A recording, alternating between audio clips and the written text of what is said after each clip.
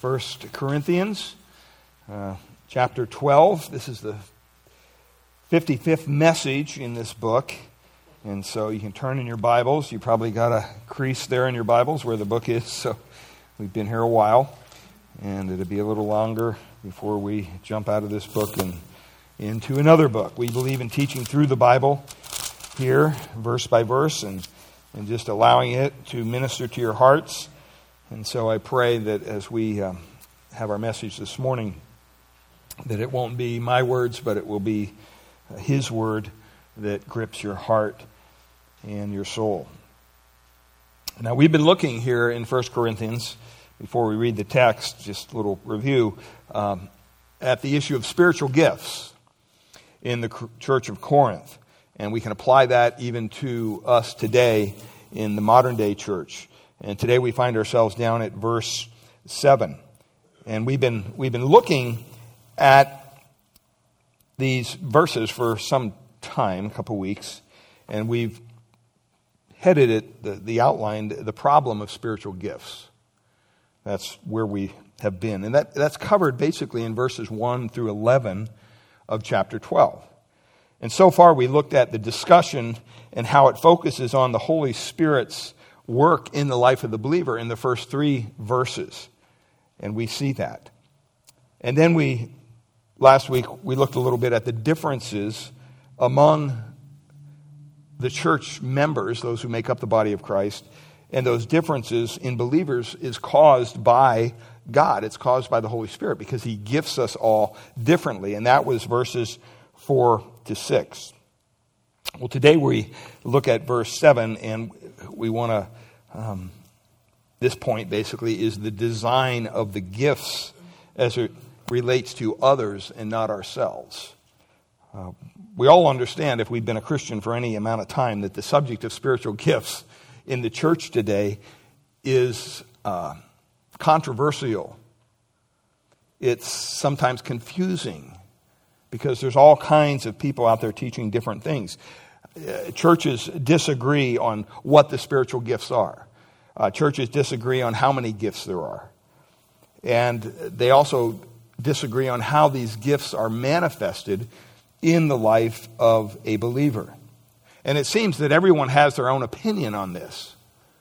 And so I want to say right at the outset here that we have a clear teaching here before us, but sometimes it gets muddled by opinion because we don't stick to the text of Scripture.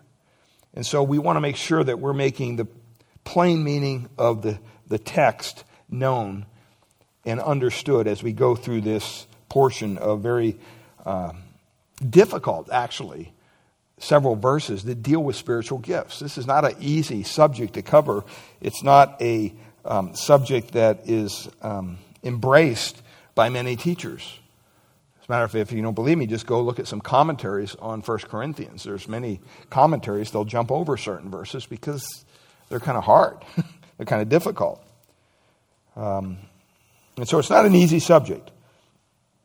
But we want to make sure that we look at this discussion of the opening 3 verses here. We looked at this before about how the work of the Holy Spirit works in our lives. And he said, no man can say that Jesus is Lord apart from the work of the Holy Spirit. Now, what that means is that there's no way that you can come to Christ. There's no way that you can be saved. Surely an unbeliever, an atheist could say Jesus is Lord. He could mouth those words. But this is talking about coming from your heart.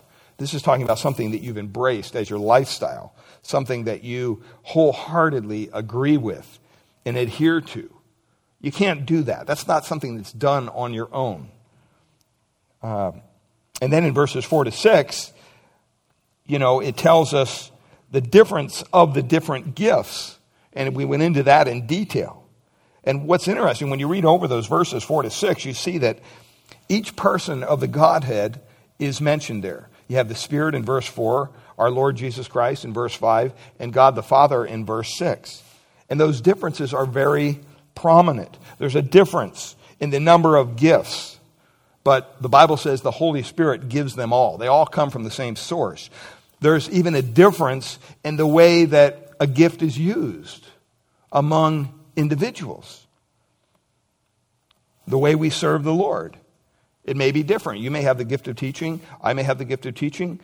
But we do it differently. Maybe in a different venue. Maybe in a different style. There are differences as to their effect. As to the effect of our gifts. In other words, there's differences in what our gifts accomplish. That's not up to us. That's up to God. Not of all believers, when they have a gift, have all the same results. I mean, that's not rocket science. All you have to do is look at different churches. Some churches are really, really big churches. And God has gifted the leadership of that church to pastor a really, really big church. Other churches are smaller. And God has gifted that pastor to be able to pastor a smaller church. If those two pastors were to swap places, they wouldn't be in the right place.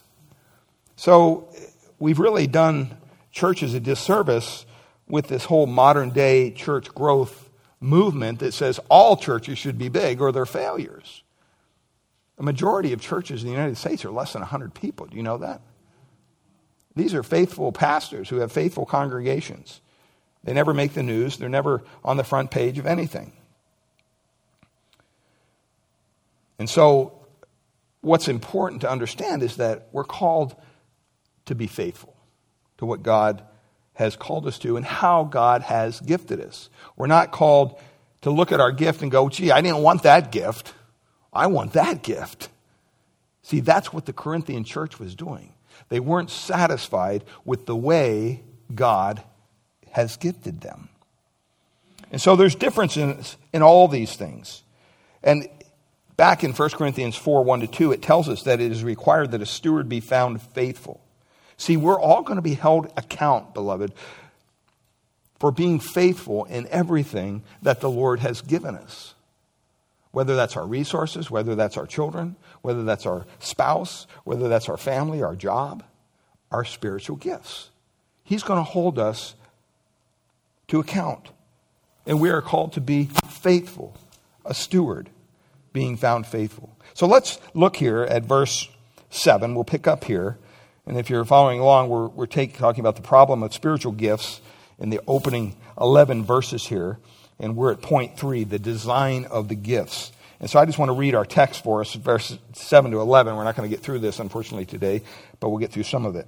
So it says in verse 7, Paul writes, "To each is given the manifestation of the Spirit, the Holy Spirit, for the common good. For to one is given through the Spirit the utterance of wisdom, and to another the utterance of knowledge, according to the same Spirit. To another faith by the same Spirit. To another gifts of healings." That's a plural there, by the way. By the one Spirit. To another the working of miracles. To another prophecy. To another the ability to distinguish between spirits. Gift of discernment, you might say. To another, various kinds of tongues or languages. To another, the interpretation of those languages. Verse 11, all these are empowered by one and the same Spirit, who apportions to each one individually as he wills. Father, we ask your blessing upon the reading of your word this morning and our study together. Pray that you would apply it to our hearts as only you can. We thank you and we praise you in Jesus' name. Amen. Now, according to verse 7 here, we see the design of the gifts. And this is a very important point as it relates to others, not yourself. Not yourself. When it talks there about the manifestation of the Spirit, this is the producing of the gifts. This is the work of the Spirit. This isn't something that you can produce on your own. Manifestation is used twice here. Other forms of the word are used, it's used about 93 times in the New Testament. And the basic idea of this word manifestation of the Spirit basically is to make known, to make evident, you might say, or to become clear. That is what spiritual gifts do. When you utilize your spiritual gift, you're making clear to others that there's a manifestation of the Holy Spirit in your life. They are given to us to make the Holy Spirit known, to make it clear and evident in the church and in the world. So when you see someone who's gifted, we don't praise that person for their gifted ability. Unfortunately, that's what happens. But that shouldn't happen. We should be praising God, that God gifted that person with a certain gift that's blessing the body of Christ. Because it has nothing to do with you. It's a gift. It's something that came from outside of you. And so they manifest the Spirit. The gifts are called to manifest the Spirit, to make the Spirit known. And really the meaning is the opposite of hidden or private. And I bring that up because, when we talk about the design of spiritual gifts, we ask God, why? What's your purpose in gifting people as individuals with different spiritual gifts? What's the purpose behind this, God? See, there's an argument in the church today that, the reason we're giving spiritual gifts is so that we can build ourselves up, that we can edify ourselves. You hear people say this all the time.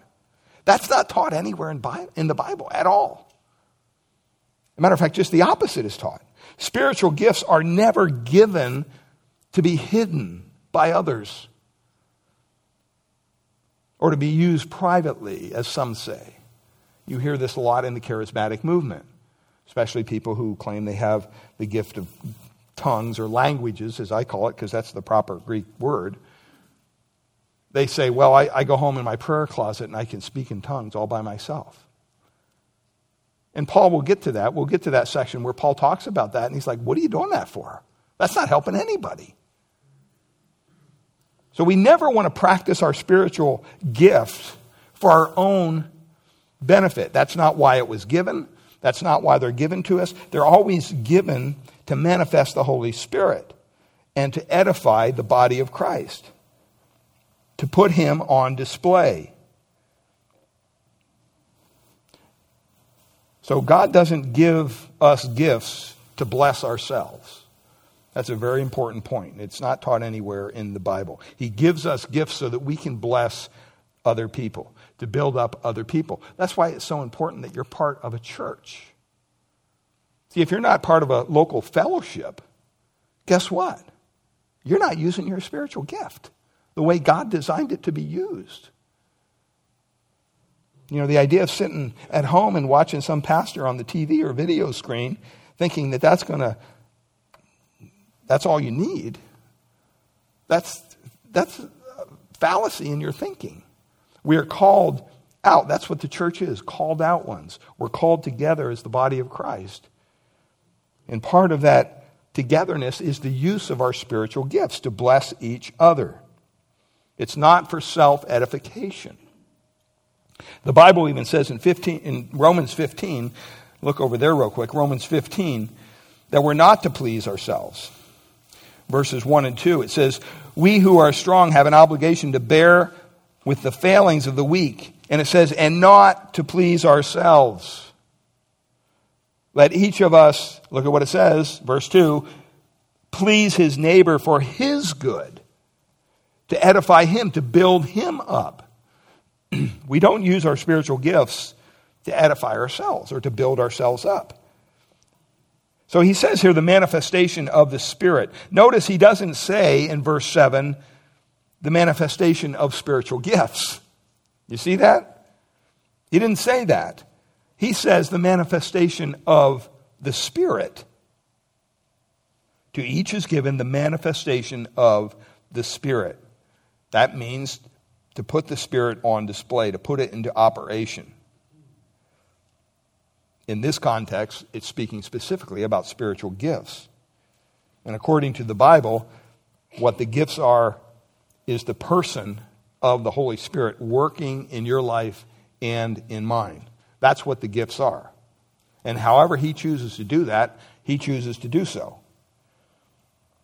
Now, we saw in a previous message what spiritual gifts are not, I think in the first or second message. But it's very dangerous to think that somehow your spiritual gift is your human ability. That's not a spiritual gift. It's not talking about your talents that you just have naturally. It's not talking about your abilities. It's not even talking about your educational background. Now, all of that can be used by God together with your spiritual gift. Okay, that's fine. But see, we think sometimes that our spiritual gift is just something we add to our life and it just helps us do stuff better.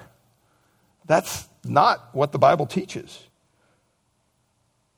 The point of spiritual gifts is simply that they're not based on your education. They're not based on natural talents. Now, he can use all that for his glory, clearly, and he does, but we need to understand that it is the work of the Spirit very definitely in our lives that we have any spiritual gift whatsoever. Now, having said that, we need to talk a little bit about the work of the Holy Spirit. Some of you have asked questions over the past several weeks about this, and it's important to understand what the work of the Spirit is. And so, there's 12 things here. We're going to take our time going through these today. That's why I said we'll probably get through verse 7. That's about it. But the work of the Holy Spirit involves 12 things in Scripture. If you were to do a theological study on the Holy Spirit, no doubt these words would just pop up. If you looked in a systematic theology book or something like that and looked under the Holy Spirit, you would find these words there, no doubt. Well, the first one is there in your outline, conviction. Conviction of what? Conviction of sin, of righteousness, and judgment. That's one of the jobs, that's one of the things that the Holy Spirit does. You might be sitting here today and you might be asking the question, well, why did you come to believe in Christ? Why did you trust Jesus Christ as your Lord and Savior whenever you did? You know, if you're sitting here this morning and you say, well, I was just kind of interested and, I went to a church service and I heard the messages and I drew my own conclusion and I just thought, it's a good decision. It's a good lifestyle. That's not true conversion. Actually, the Bible says the reason why all this is happening in our lives, why we come to Christ, why God works at all is through the Holy Spirit of God. And he works with the timing of the Lord, and he's working in your heart, he's working in my heart. And he knew that, all the way back in 1979 when I came to Christ, what it would take. He knew the different discussions I would have to have. And he used all that to bring me to a point of decision. I mean, make no doubt about it. You have to come to a decision of what you're going to do with Christ. Don't buy in to the theology that says, well, you just got to sit back and if God's going to save you, he's going to save you. You don't have to do anything. It's all God. It's all God. It is all God. But he works through you as an individual. He works through your volition. He works through your will. And he brings you to a point as he orchestrates the purpose for your life. And he brings you to a point of decision. And you come to a point where you realize, yeah, I'm a sinner. I've sinned. I've fallen short of God's glory. And you know what? God is offering me a free gift of forgiveness and salvation through his Son, the Lord Jesus Christ. Because when I read the Bible, it tells me that he lived a life of 30-some years, a perfect life here on earth. He came down, he was born of a virgin, he lived a perfect life, and then he died on a cross. A death that he didn't deserve. But he willingly took upon himself the sins of all those who would put their faith and trust in Christ. And he did so to secure their salvation. He died a specific death on the cross. He died for Steve Converse. He died for Ken Saragusa. He died for Michael and Sam and go through the congregation.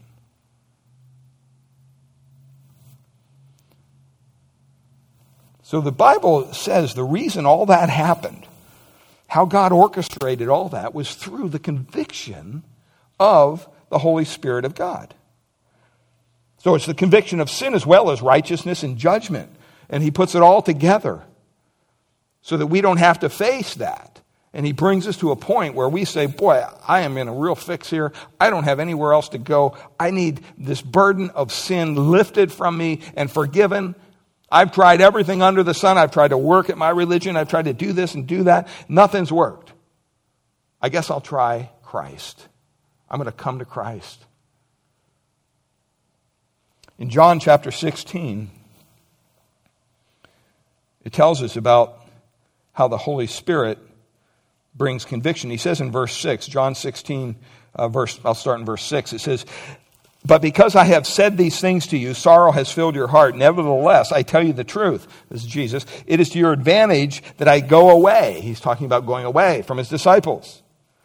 "For if I do not go away, the Helper," guess who the Helper is? The Holy Spirit, "will not come to you. But if I go, I will send him to you." The Holy Spirit is a person of the Trinity.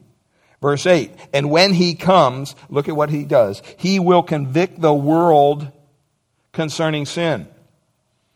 We were all part of the world at one point.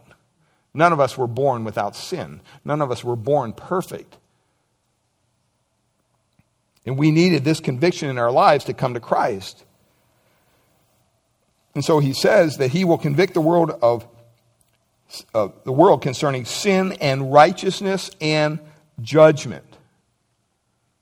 He points out, yeah, we have fallen short of God's glory. But you know what else he points out? He also points out, guess what? There's no righteousness in you alone that can save you. You can try all day long to earn righteousness. It's not going to work.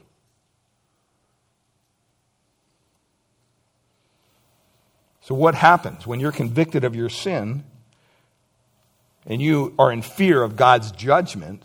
You realize you don't have the righteousness to stand before a holy God because you're a sinner, desperate need of God's grace. And the only way you will ever receive any righteousness at all is to throw yourself upon the feet of God and ask him to save you and to give to you the righteousness that Christ possesses. That's what Jesus did when he died on the cross. When he died on the cross, here was the transaction. He lived a perfect life, so he was a perfect Savior. He was the perfect Lamb of God, the Bible says.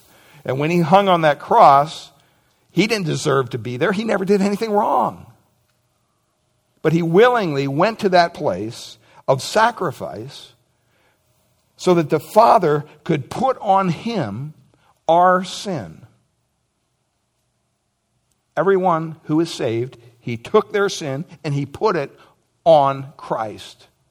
And that's why Christ had to hang on the cross and bear the weight of our sin and receive the wrath of God. That's why it was kind of an intimidating thing for Christ to go to that. I don't even think it was the physical stuff. You know, you watch The Passion of the Christ, it's all about the physical suffering. And I'm sure that was great, don't get me wrong.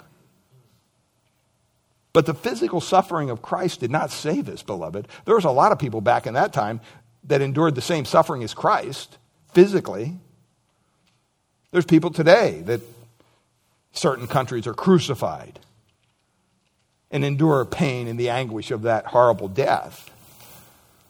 But see, what made Christ different was that he was perfectly righteous. He didn't deserve to die. And God put upon him all the sins of all those who would ever put their faith and trust in him. And when he did that, he said, you know what? I'm going to take your sin from you and I'm going to put it on my son on the cross. And if it would have stopped there, guess what? We wouldn't have been saved because we still would have been unrighteous. Maybe our sins were gone, but it probably would have taken 30 seconds before we create another sin, right? I mean, that's just the way we are. So what did God have to do? God had to take the righteousness of his own son, the perfect Savior, and give it to us. Impute it, the word is, to us. Account it to our record. Reckoned us righteous, even though we weren't. And so when God looks at someone who's put their faith and trust in Christ and is saved, he doesn't see someone whose life is filled with sin and is unholy. He sees someone who is righteous like his son is righteous. What a glorious blessing that is. And guess what? You don't have to work for it. There's nothing you can do to work for it. It's a gift of God's grace. But it comes through the Holy Spirit's working in our lives. Verse 9, it says, concerning sin, because they do not believe in me. That's a sin that will damn you to hell. People ask all the time, was there an unforgivable sin today? Well, a lot of times they'll speak of the Gospels where it talks about Jesus, and when they attributed to Christ the works of Satan, they said, well, he does these miracles, but he does them by the power of Satan. And Jesus goes on to say, well, if you blaspheme the Holy Spirit, that's not going to be forgivable. That's an unforgivable sin. Well, technically, that sin in the context of the Gospels can't be committed today. It can't. It's impossible. You know why? Where is Jesus? He's in heaven. He's not out in Redwood City healing people. He doesn't give them the opportunity to go to one of his healing opportunities and say, oh, Jesus, I see the miracles you're doing, but you're doing them by Satan, by Beelzebub. That can't be done physically today. So in the context of that sin in relationship to Jesus, that can't be done today. But you can commit a sin that will lead to ultimate hell and judgment by not believing in Christ, by not yielding to the conviction that the Holy Spirit is bringing in your life to show you your inadequacies, to show you your sinfulness, to show you your unrighteousness, and then to give you the answer. Here is the answer. The answer's in Christ. And you hear all this and you discern it. But it has to bring you to a point of decision. Just like in the New Testament when Jesus called his disciples. Guess what? There was a time in Matthew's life where he had to look at his tax gathering booth and all the money that he was making. When Christ said, you follow me, he had to make a decision. To say, okay, I'm going to leave all this and follow this guy I just met. Or the other disciples who were fishermen. They had to make a decision. Yeah, I'm going to leave all that behind and I'm going to follow this guy. It's the same way today. When we present the gospel to someone, we need to make sure that we're doing our due diligence to help them understand, yeah, this is a work of God. Salvation is not decisionally based. We don't preach that you're saved by a decision. But God uses a decision to allow you to commit to his Son, the Lord Jesus Christ. And so it's very important that we understand the conviction of the Holy Spirit. And he says there in verse 10, he says, concerning righteousness, because I go to the Father, and you will see me no longer, concerning judgment, because the ruler of this world is judged. And so Jesus points out very clearly that the Holy Spirit has a role of conviction in our hearts. Second word there, conversion. Conversion or regeneration. We can think of it that way. Regeneration simply means being born again, being saved.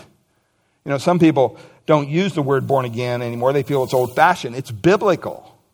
It's a great description of what happens to someone who comes to Christ. It's a spiritual birth. You are born from above. And it even has similarities to physical birth. The idea of a new life. When you give birth to a baby, that's a new life. Brand new. But there's also major differences. So we have the conviction first, and then we have conversion or the regeneration. And Jesus said in John chapter 3, verses 1 to 8, he says there in verse 1, now there was a man of the Pharisees named Nicodemus. This is a great little portion of Scripture. A ruler of the Jews. So here you have this very religious person. He's a ruler within the Jewish community. And it says the man, verse 2, came to Jesus by night. Why? Because it probably wasn't a popular thing for one of the Jewish leaders to go to this guy who was causing all this problem in their society and stealing all their converts away. It was very much a competition amongst these religious leaders. That's why they were so upset with Christ and the disciples, because they had thousands and thousands of people following them. So he went to Jesus by night and he said, Rabbi, teacher, we know that you're a teacher come from God, for no one can do these signs that you do unless God is with him. So what did Nicodemus see? He saw the manifestation of the Holy Spirit in Jesus' life. through these miraculous signs. Nicodemus said to him, how can a man, or in verse 3, Jesus answered him, truly, truly, I say to you, unless one is born again, he cannot see the kingdom of God. That's a pretty bold statement. That's a pretty just upfront statement. Jesus didn't go into his religion. He didn't talk about what he was doing. He didn't talk about his personality. He didn't talk about anything. He just said, hey, look, pal, if you want to go to heaven, you got to be born again. It's real simple.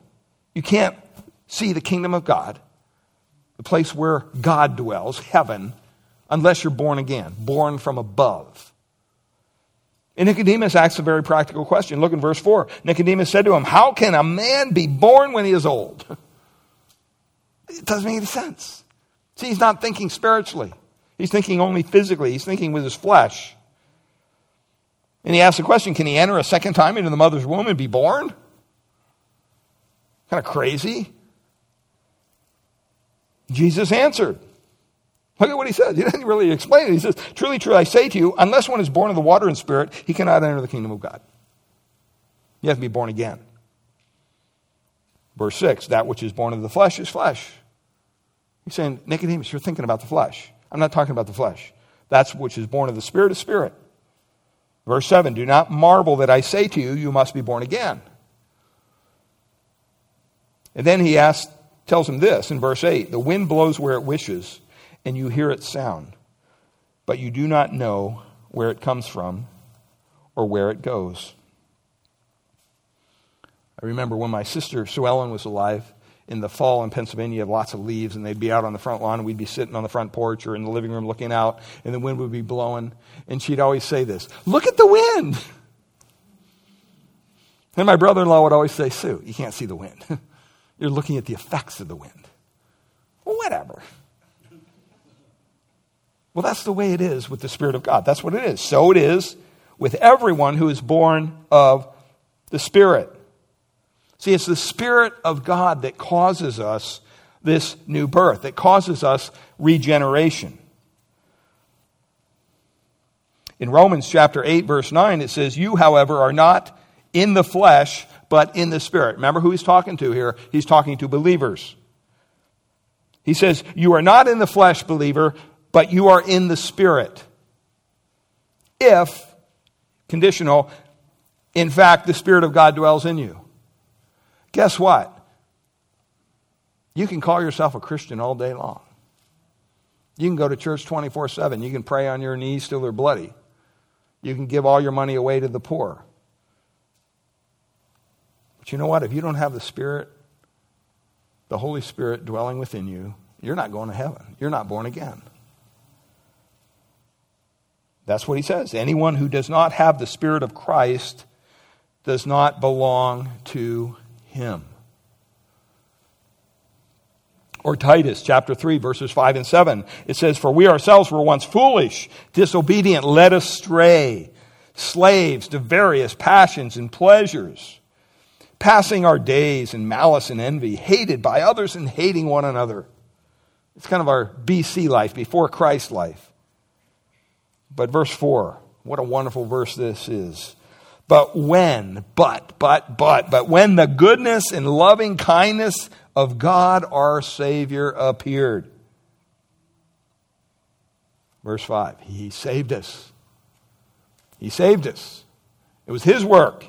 He did it. It goes on, not because of works done by us in righteousness. Guess why? Because we don't have any. We don't have any works of righteousness. All of our works are considered as a filthy rag, something to be tossed in the garbage can outside of Christ. Not because of works done by us in righteousness, but look, according to his own what? Mercy. His own mercy. By the washing of regeneration. Oh, and look at this. And renewal, guess what? Of the Holy Spirit, whom he poured out on us richly. How did it happen? Through Jesus Christ our Savior. So that being justified by his grace, we might become heirs according to the hope of eternal life. See, it's that washing of regeneration, that renewal by the Holy Spirit that causes us to be regenerate, that causes us to be converted. Even in 1 Peter, several places, chapter 1, verse 2, Peter, an apostle of Jesus Christ, to those who are elect exiles of the dispersion in Pontus, Galatia, Cappadocia, Asia, Bithynia. Verse 2, according to the foreknowledge of God, look what it says, in the sanctification of the Spirit, for obedience to Jesus Christ, for the sprinkling with his blood, may grace and peace be multiplied to you. You see, the Holy Spirit's role is not just one of conviction. If it ended there, we'd be in a world of hurt. You know, a lot of us at times feel sorry for our sin, but we don't do anything about it. That's not good. There's many people that come under the conviction of the Holy Spirit. They don't do anything about it. They don't listen to the conviction of the Holy Spirit. They tune it out. And that's where their hearts and their minds grow hard and cold and callous to the things of God. You know, that's what a callus is, right? If you have a callus on your hand, if you ever had a callus or on your foot. You know, I tried this one time on my hand. I stuck a pin right in my callus. Just didn't even hurt. You can even twist the pin around in the skin. It wouldn't hurt. Why? Because it's dead skin. It's just a callus. It's something that's built up. And that's what happens sometimes when people don't hear the conviction and are not converted. They're hearing truth, but after a while it just bounces off. That's very scary place to be in. See, when you're converted, you kind of get a DNA change. God changes who you are. According to the Bible, you become a partaker of the divine nature, the Bible says, and something happens inside of you. It doesn't have to be some dynamic experience. It could be a quiet peace. But what it signifies is that you've been born from above. You've been born again by the Spirit of God. And the Bible says one day that new nature will come forth in all its glory. See, we're still in this fleshly body, this body of sin. And so the Bible says our old nature died when we came to Christ. Now we have a new nature. The problem is we're kind of like a caterpillar. We're stuck in this shell, right? And it's not until one day when we break out of the shell and we fly away like a beautiful butterfly. Right now we're just this little worm because we're stuck in this body. But we have this new nature that just wants to explode within us. But one day, through the work of the Holy Spirit, we will fly away and we will be made, the Bible says, like the Lord himself. In 1 John 3:2 it says, beloved, we are God's children now, and what we will be has not yet appeared. That's why we still struggle with sin. But it says, but we know that when he appears, guess what? We shall be like him, because we shall see him as he is in all his glory. I don't know about you, but I long for that day when we leave this shell of a body behind and we are able to experience worshiping God in a glorified manner without the presence of sin. What a glorious day that'd be. Well, third, not just conviction and conversion, but also convincing of our present relationship to Jesus Christ. You could call this assurance, that the Holy Spirit gives you assurance. There's a lot of people today, unfortunately, even Christians, that doubt their personal relationship with God. They doubt it. All these doubts fill their mind continuously. And the Bible tells us in Romans chapter 8 that the Holy Spirit bears witness with our spirit, the inward man, what we are inside. In other words, he convinces us that we belong to God, or maybe that we don't. Look at what it says in Romans chapter 8, verses 14 to 17. It says, for all who are led by the Spirit of God are sons of God. For you did not receive the spirit of slavery to fall back into fear, but you have received the spirit of adoption as what? Sons, by whom we cry out, Abba, Father. Verse 16, the Spirit himself, once again, he's a person, bears witness with our spirit that we might be. Does it say that? No. Could be? No. It says that we are. A definitive statement. We are children of God. And if we're children, conditional, then heirs. You have to be a child of God in order to be an heir. You know, it wouldn't do you any good to go over to your neighbor and say, hey, I heard your great uncle died. What's my part of the will? Well, guess what? You're not even related to them, right? You're not an heir. Guess what? You get nothing. Zippo.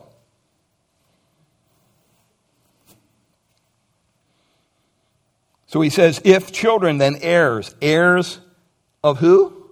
Not your great uncle. Heirs of God. And fellow heirs with Christ. Think about that.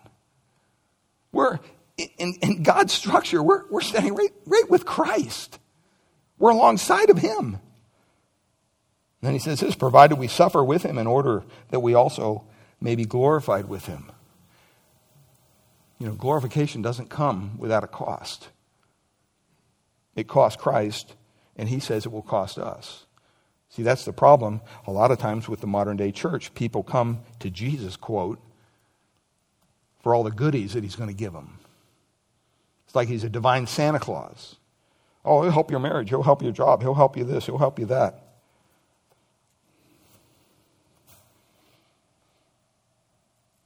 What about your soul?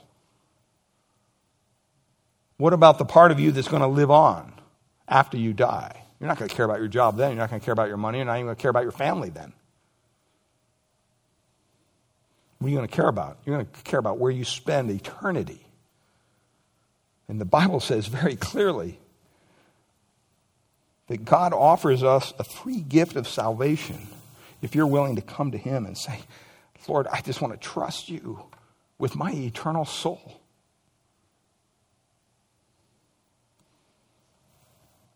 Not an easy life to be a Christian. We're seeing that more and more. I heard somebody the other day say, oh, the church is under persecution here in the United States. You know what, beloved? We don't even know what persecution is here in the United States. We don't have a clue. Oh, well, they're threatening to close down all the churches. That's not persecution. Persecution is when they come in and say, okay, you know what? You're going to jail because you're here. And they put you in handcuffs and they haul you off to a COVID-inhabited jail. There's obviously a lot of cells there. They got a lot of space because they leave all the criminals out, right? Makes a whole lot of sense to me. Let's lock up the people that are trying to do good in our community.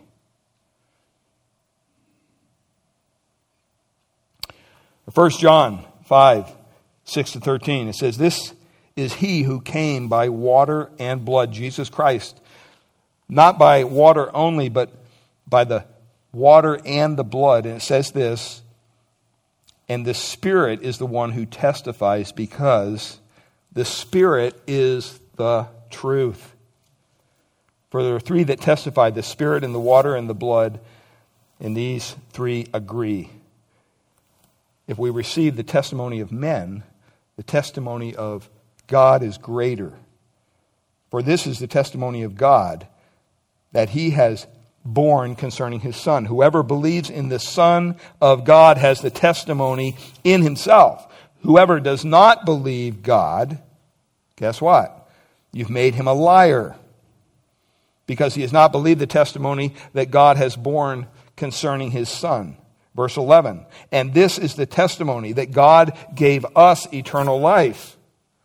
Gave it to us, a free gift of his grace. And this life is where? It's in his Son. Verse 12, whoever has the Son, it's open. See, this is the thing we forget. Whoever has the Son has life. Whoever shall come to me, Jesus says. And whoever does not have the Son does not have life. Speaking of eternal life, I write these things to you. Why do you write these, John? You who believe in the name of the Son of God, that you may, guess what? Know that you have eternal life. If you're a Christian here today, you don't have to go on doubting your salvation if God has truly converted you and saved you and caused you to be born again. You possess the very Spirit of God. He doesn't want you to doubt His power to save you.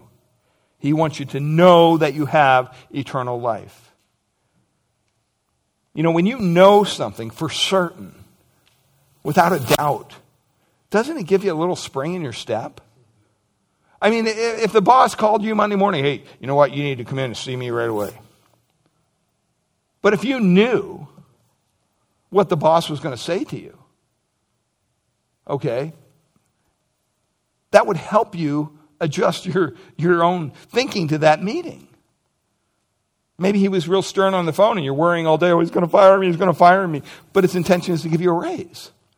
If you knew that in advance, you wouldn't be worried all day. You'd be like, yeah, sure, I'll come in and see you.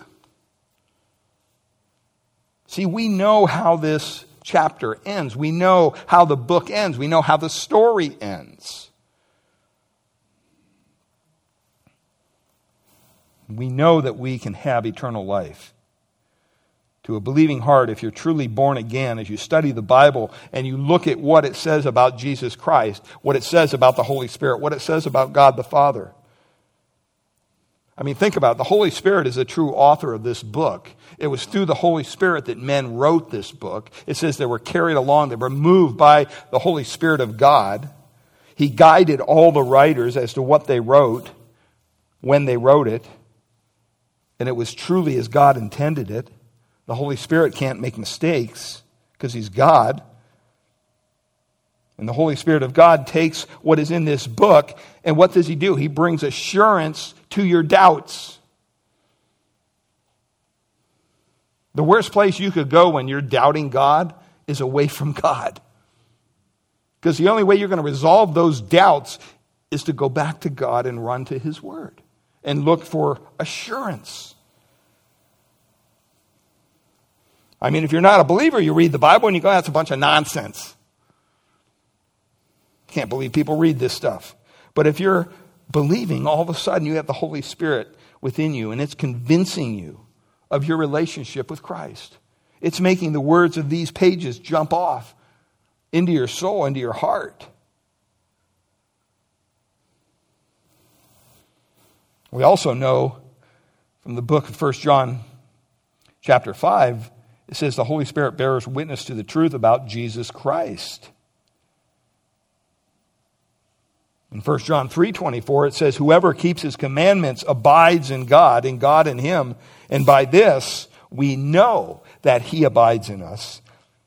How do we know? By the Spirit whom He has given us. So we see the conviction, the conversion, the convincing. Fourth word, confidence. The confidence of our future blessing in Christ, or you could say the sealing of the Spirit. In 2 Corinthians chapter 1, verse 20-22, for all the promises of God find their yes in Him, it says. That is why it is through Him that we can utter our amen to God for His glory. Verse 21, and it is God who establishes us with you in Christ and has anointed us, and who has also put His, what's it say, seal on us, a guarantee. And what has He done? He's given us His Spirit in our hearts as a guarantee. It's also mentioned over in Ephesians 1.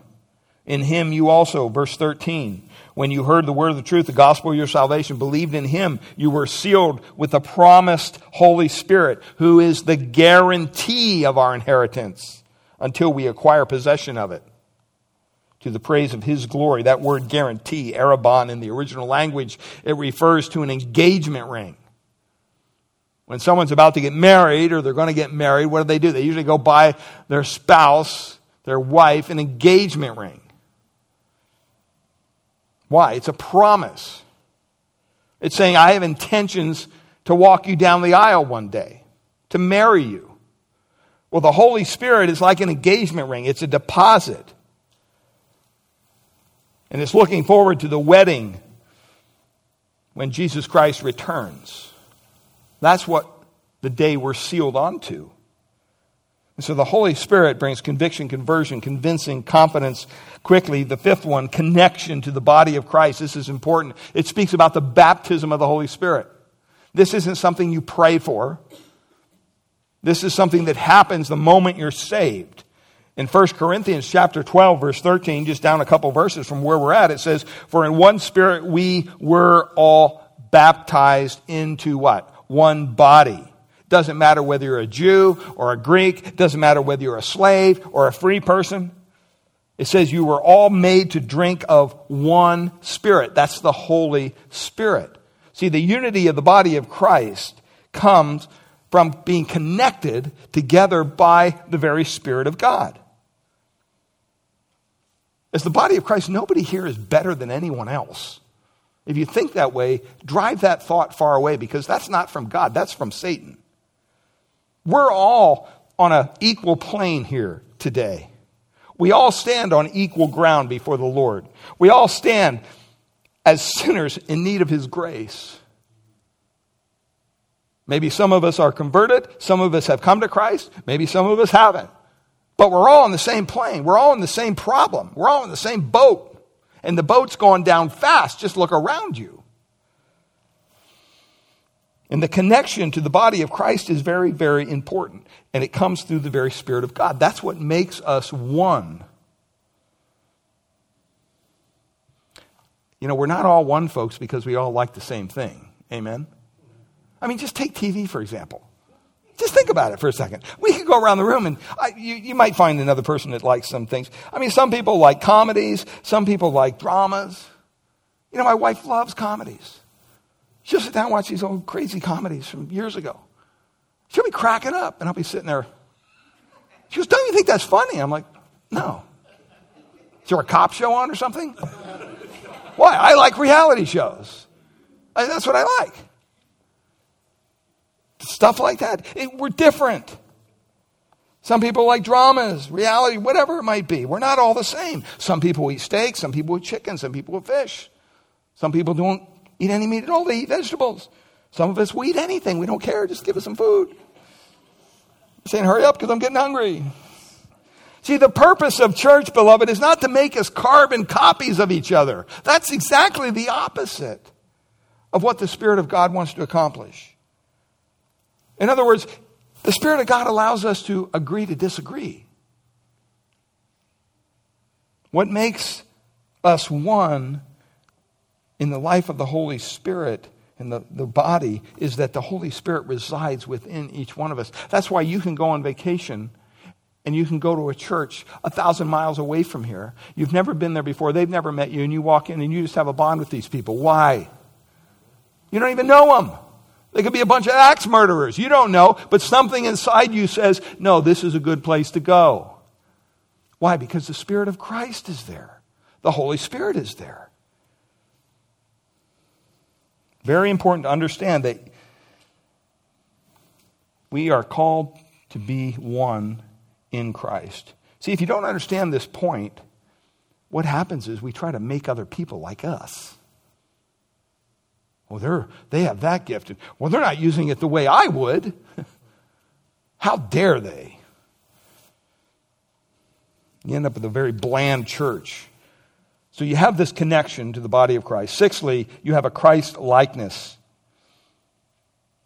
in all we think, say, and do. This is really transformation, metamorphosis in the original language is where this comes from. Romans 12, 1 and 2 says, I appeal to you, brothers, by the mercies of God, to present your bodies as a living sacrifice, holy and acceptable to God, which is your spiritual worship. And then he says this in verse 2, do not be conformed to this world. Don't look at the world and say, gee, I want to be like them. Don't conform to that.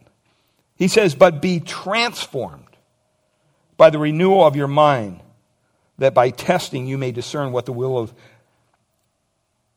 is the will of God, what is good and acceptable and perfect.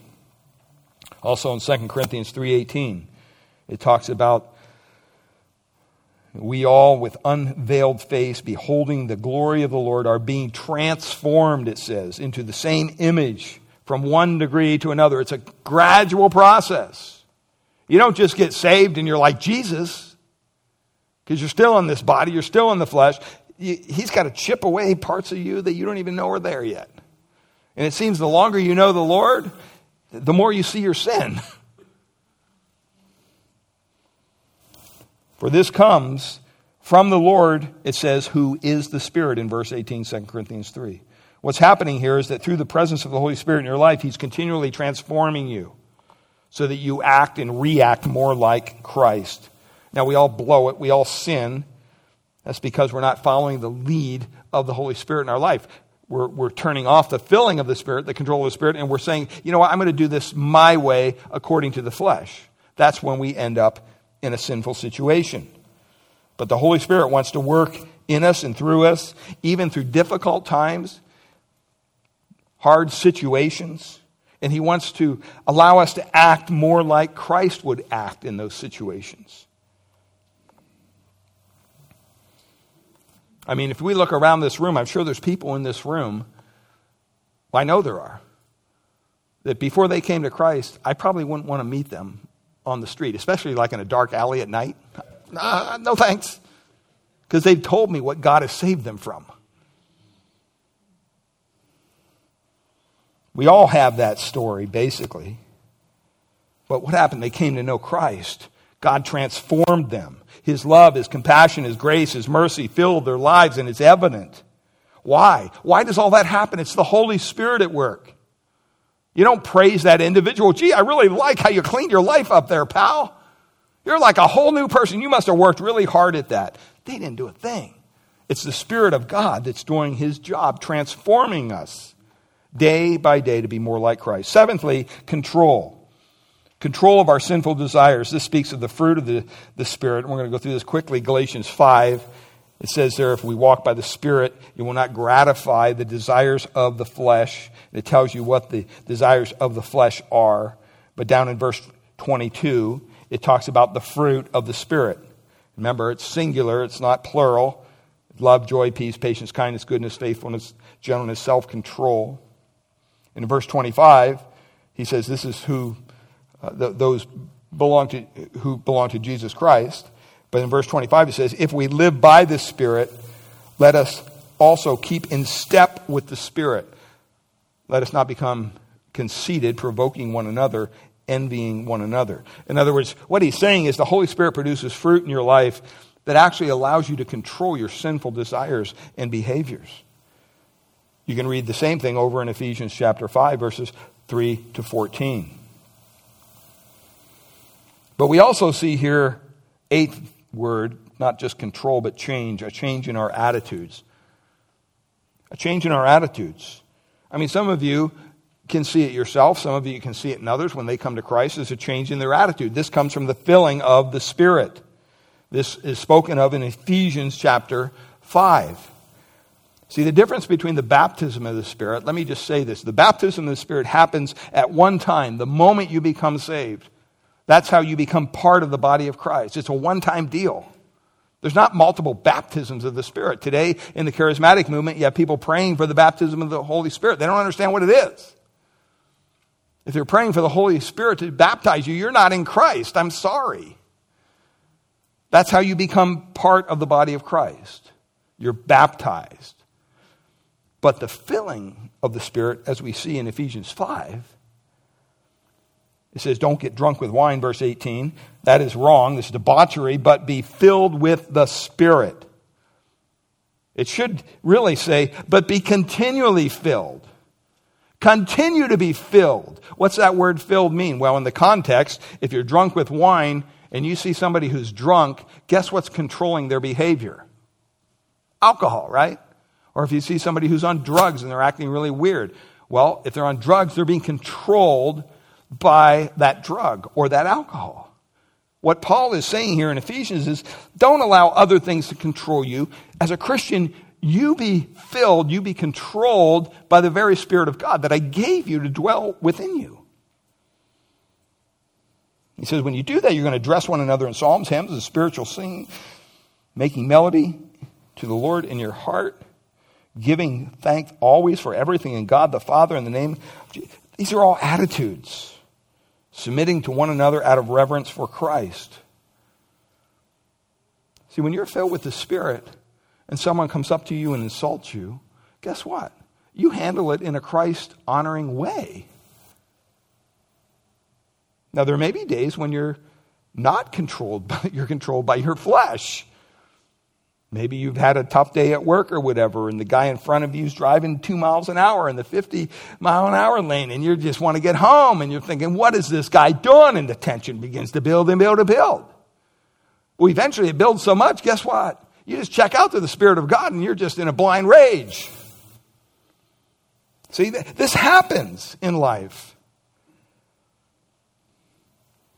So we need to be controlled by the Spirit. Well, ninthly, comfort. Comfort in our trials. Intercession. John 14 speaks of this. He says, I will ask the Father, He will give you another helper to be with you forever, even the Spirit of truth, whom the world can't receive. Why? Because they're rejecting truth. They're rejecting Christ. Because it neither sees Him nor knows Him. You know Him, for He dwells, look, with you and will be in you. I will not leave you as orphans. I will come to you.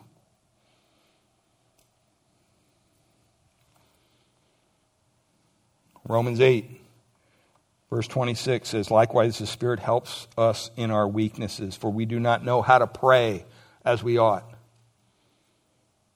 But the Spirit Himself intercedes, it says. And guess what? It's with groanings too deep for words. So these people that are speaking in tongues and uttering all this craziness and saying, oh, this is the Spirit language that I'm praying with, and this is the Spirit interceding. Well, guess what? It says here, it won't even come out of your mouth if the Spirit does this. It can't. It's too deep for words, or any sounds for that matter. And it says, verse 27, He who searches hearts knows what is in the mind of the Spirit, because the Spirit intercedes for the saints according to the will of God. So there's that intercession that the Spirit provides for us. 10th word here, calling. Calling or guidance, some people say. You see this throughout the book of Acts. You have the text there. You can read them on your own. But it's just really basically talking to us about that God leads us. He guides us by His Holy Spirit. Sometimes on a daily basis. In Acts chapter 16, they were trying to go through this certain area, but it says, having been forbidden by the Holy Spirit to speak the word in Asia. The Holy Spirit said, you're going this direction. I don't want you to go that way. It doesn't tell us how He forbid. He could have caused a rainstorm, mudslide, whatever. But the Spirit of God said, no, you're going to go over here instead. That's why we need to be sensitive to the Spirit leading in our lives. Because He's guiding us. If we just go out of this building and say, yeah, I got this, no problem. I'll figure this out on my own, this Christian thing. You're going to end in failure every time. Why? Because you're not depending on the Spirit as your guide. You know, sometimes people go away, they go on hikes, and sometimes they're in a very remote place, and they have to hire a guide, right? You hire a guide to take you to where you need to be for your fishing trip or your hunting trip. Why do you do that? For your own safety. Because they know the way. They know where to go, where not to go. They know what berries to eat, what not berries to eat. They know all the stuff about the land. And you're paying this guide to take you to somewhere that you want to go. Well, this is what the Holy Spirit does on a daily basis for us. And if we just go off, trusting in our own wisdom and our own insight, saying, yeah, I got this, it's not going to work out. Number 11, concern about the lost, or the power of the Holy Spirit. In Acts 1:8, it says, you will receive power when the Holy Spirit comes upon you. And you will be, look at what it says, how will that power be manifested? It doesn't really necessarily talk about gifts here, but it says, you will be my witnesses. See, there's something about when the Holy Spirit takes control of your life and you come to Christ, and we've all experienced this if we've come to Christ. All of a sudden, there is kind of a new empowerment to share our new life with other people. We want to tell people about Jesus. We're not ashamed of it. We're not afraid of it. There's a boldness to us all of a sudden. It's talking about the freedom to express your faith to others without embarrassment. That's what Paul says in Romans 1:16, right? He says, "For I am not ashamed of the gospel." Why? Why are you ashamed of the gospel, Paul? Because it is the power of God for salvation to everyone who believes, to the Jew first and also to the Greek. That's the only way people can be saved, is through the gospel. So as a Christian, it's far be it from you to be ashamed, to be unwilling to speak up for the cause of Christ. And guess what? The Holy Spirit empowers us with a burden and a concern for the lost. And you know what? The opposite is true. Even for a Christian, I would say this: a Christian who's not yielding to the control of the Spirit, a Christian who's not yielded to the filling of the Spirit, and they're controlled by their flesh and they're in sin, guess what? One of the first things to go out the door is their prayer life. The second thing is a burden for the lost. They could care less about the lost. Why? Because they got a giant mess in their own life, and that's the only thing they can focus on. They're so focused on dealing with their own sinfulness, the last thing they want to think about is a lost person. And the fact that they have the antidote to save that person through the gospel of Christ. As a believer, you get caught up in sin. You can care less if anybody comes to Christ. You're just trying to make it through the day. Am I right? That's true. And so this concern for the lost comes from the power of the Spirit. And the last word here quickly, commitment. Commitment of different ministries for the encouragement of believers, or the gifts. Down in verse 11, it says, all these, chapter 12 of 1 Corinthians, verse 11, all these are empowered by one and the same Spirit, who apportions to each one individually as he wills.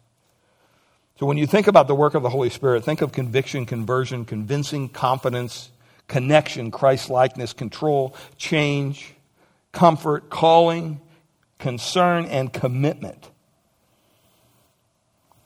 And we'll cover the rest of the verse next week, I guess. Father, we thank you for your word. Lord, we thank you for the work of the Spirit within us. And Lord, the design of these gifts is not for ourselves.